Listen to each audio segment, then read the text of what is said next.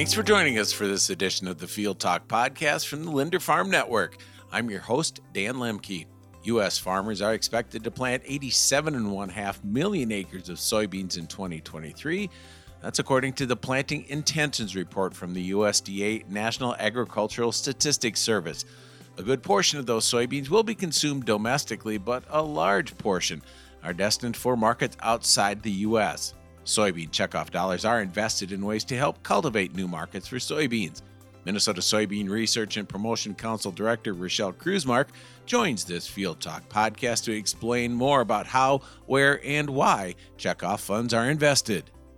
So my husband Brad and I and our oldest son AJ farm here near Trimont and Truman, and we are on a corn and soybean rotation, and we plant cover crops on all of our acres.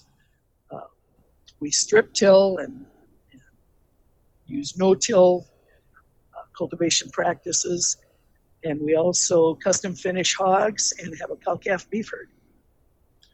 So what was it with some of the like you said, the cover crops and the strip till? What was it about those practices that seemed to make sense for you?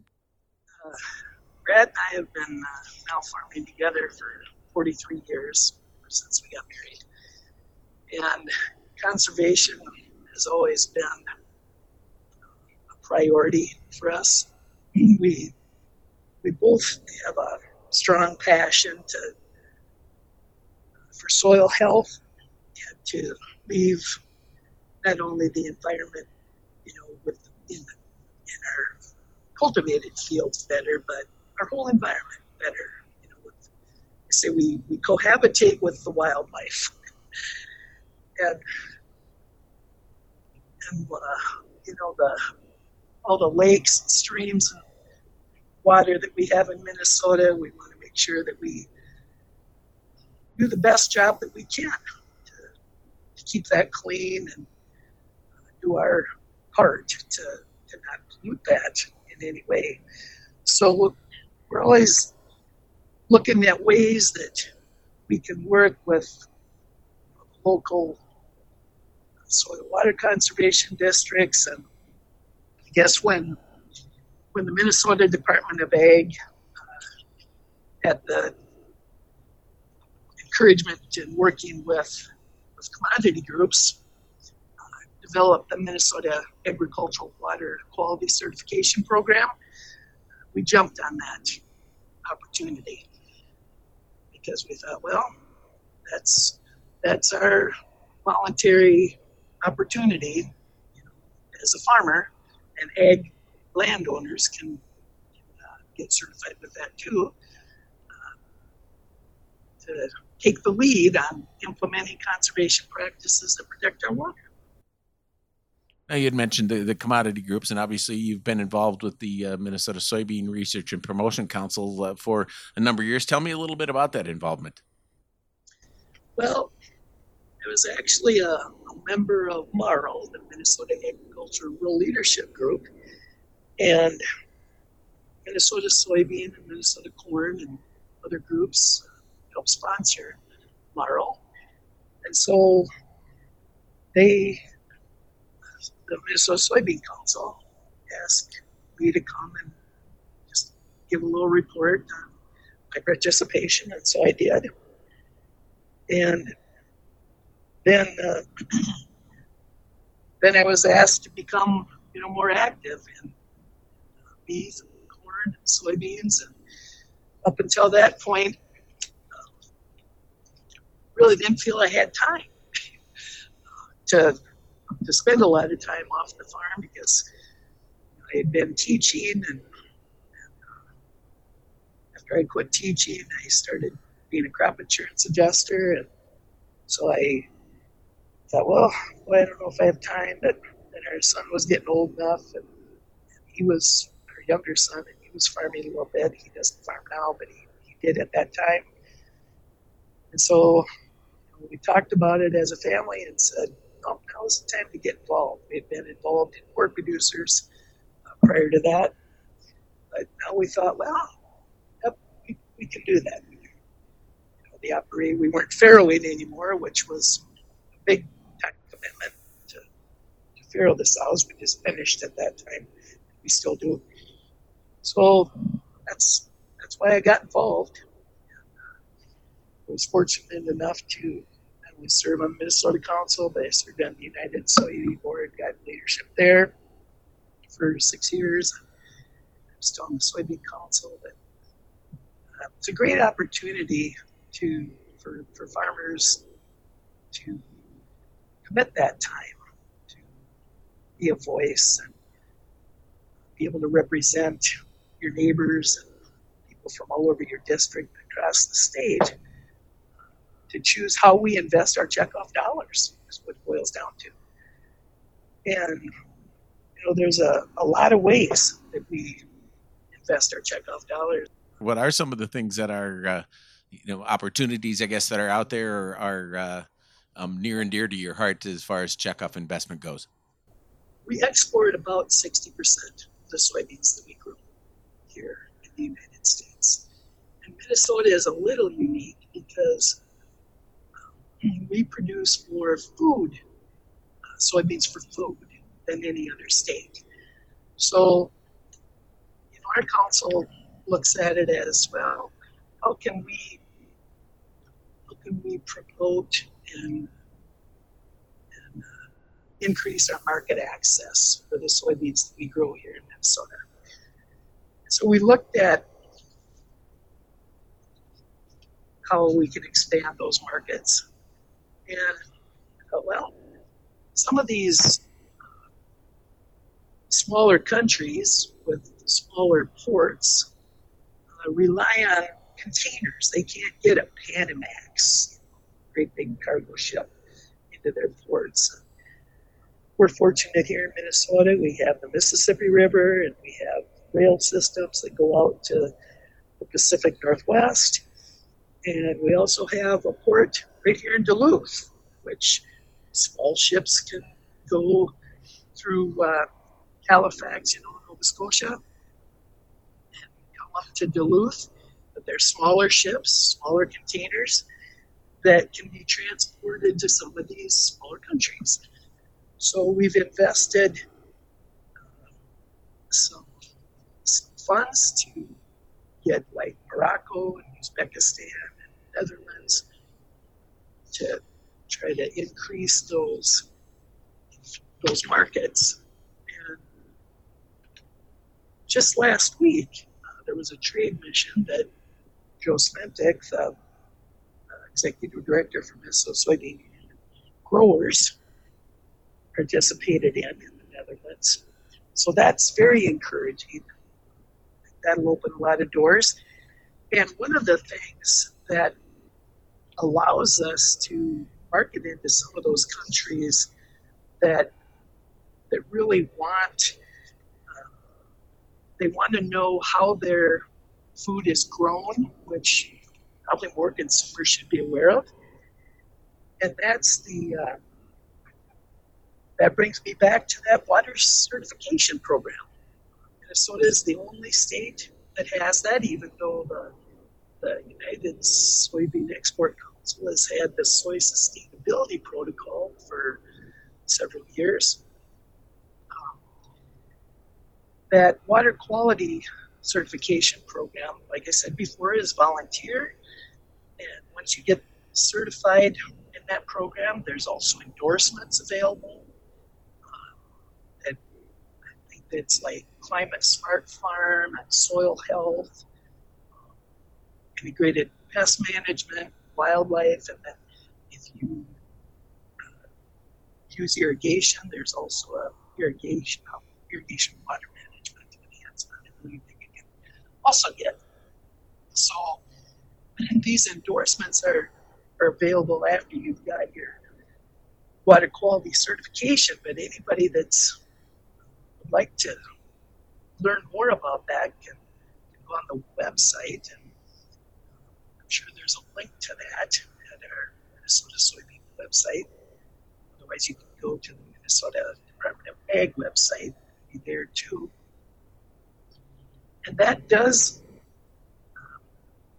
it has expanded our market opportunities. because of having that endorsement or that certification that says that this is how these soybeans are grown, with these considerations. And so that opens that market to some countries that normally we couldn't get into. It's important to continue to foster new market opportunities. So, in a case like this, where you do have some protocols to back it up, how impactful is that in helping to kind of foster those new markets? Well, the other way that we foster those new markets is by our communications team. And let me brag on them for a while.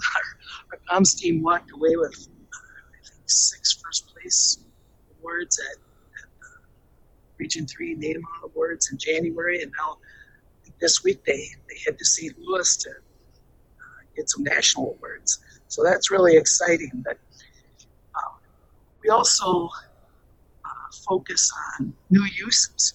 What are other uses that soybeans can be used for?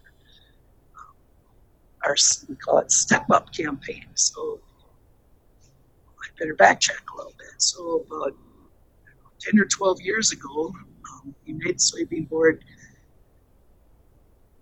made a partnership with Goodyear Tire to use soybean oil that replaces petroleum in tires. And that was very successful.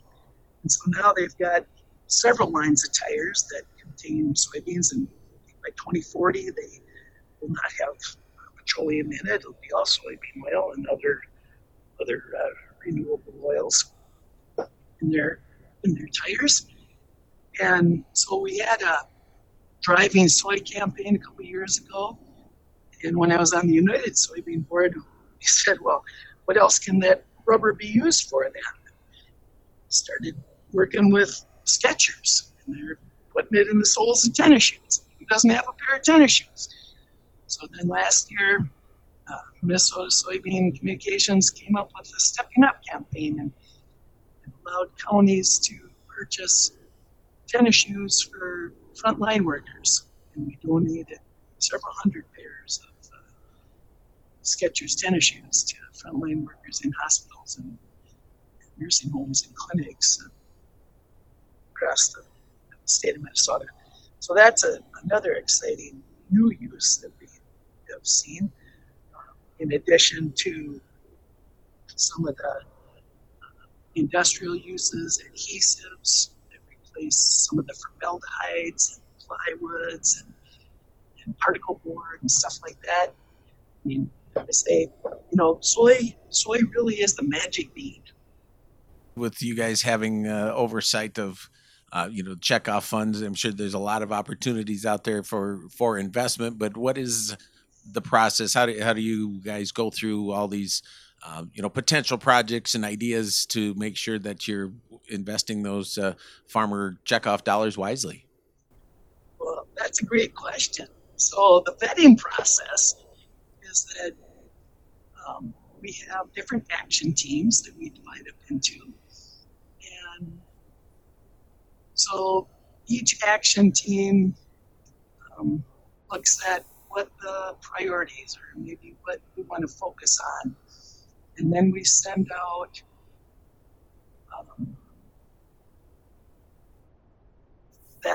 those focus areas, and then groups or might be universities or inventors or research groups or whatever the action team might be, looks at that and says, oh, I can do that. And they apply, and then we go through all those applications and we meet with them, do interviews, and then we meet as an action team and decide which ones we would recommend to the full council. And then the full council of 15 directors from across the 8 districts across the state select which which projects we want to invest in. So, anything else that you would really like farmers to know about what the council is doing on their behalf? Well, another really exciting thing for me in particular is I represent Minnesota soybean on the USFRA board, the U.S. Farm and Ranchers in Action board. And USFRA is really focused on making sure that audiences outside of our little bubble hear the work and the critical role of farmers and ranchers. And U.S. agriculture, we all know that U.S. agriculture is part of the solution, and USFRA is striving to educate audiences both here and in the U.S. and on a global stage on why that is so important. And some of the really exciting things coming up here at USFRA, you may have heard about the upcoming National Academy of Sciences report that sounds like it's going to be out now this year. They've been saying that for about a year and a half, but apparently COVID slowed it down. Well, that National Academy of Sciences report, USFRA has been tracking the efforts and really expects U.S. Ag's role as a potential carbon sink to be front and center. And so we decided that we really needed to join in their efforts, and for them join us in those efforts to really figure out how we can promote this potential information as we advocate for U.S. agriculture. And USFRA will be hosting Honor the Harvest Forum on a ranch in Texas this September. It's the 5th year that we convene leaders from across the entire food value chain. And this year is the first time it'll be on a ranch. It's been on farms the other 4 years. And we decided to host it on a ranch because we are U.S. farmers and ranchers in action. And this is a real good chance to showcase the critical role of animal protein. And another thing that the USFRA does is, a few years ago, we, I think it was right before COVID, so it must have been 2019.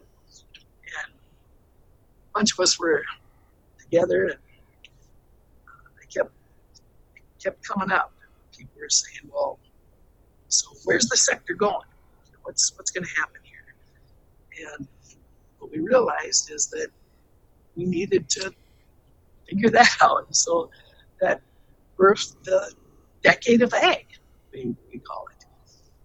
And the Decade of Ag is really it launches out. It gave USFRA the license to be the leader in that communication of, where are we headed? And here, 4 years later, we've got about 200 partners in that.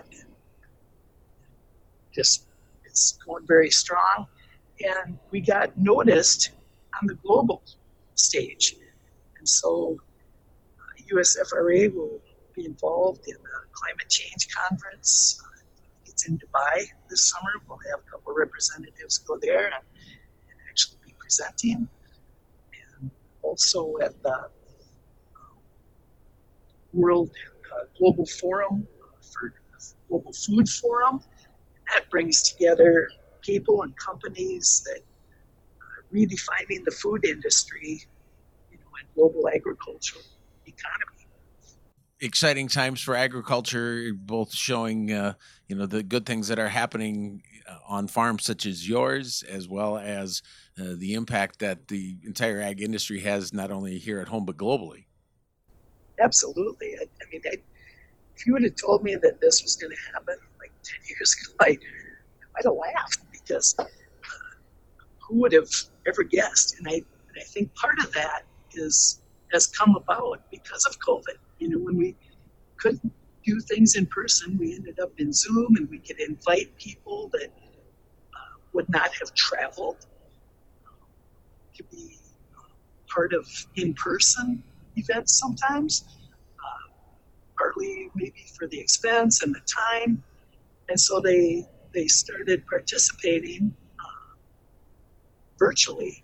And then that opened up, and they saw the importance of meeting in person and actually developing relationships. And it has expanded. The outreach is amazing. I say I never dreamed that we'd be beyond the fields and beyond the barnyard, with so many partners, and I see, that the reason that I think it's so important that Minnesota soybean invests money in USFRA is because USFRA is like the convener of all the barnyard buddies, right? And not only the barnyard buddies, but everybody across the whole food value chain. And we might not always agree on everything, and USFRA is not a policy. It's like the checkoff, like the Soybean Council. We don't work on policy. We're not lobbyists. We're about educating and telling that ag story that to audiences that don't normally hear about the why and the how. Everybody's so eager to believe some of the bad reports, the negative reports, but we want to make sure that the consumers can hear from the farmer. To me, is the exciting part, is that farmer leadership. So you have farmer-led organizations on the checkoff side, and at USFRA. That's exciting. Thanks for joining us. Find other podcasts at linderfarmnetwork.com or on Apple and Spotify. And as always, get up-to-date market information and analysis daily from your local LFN affiliate.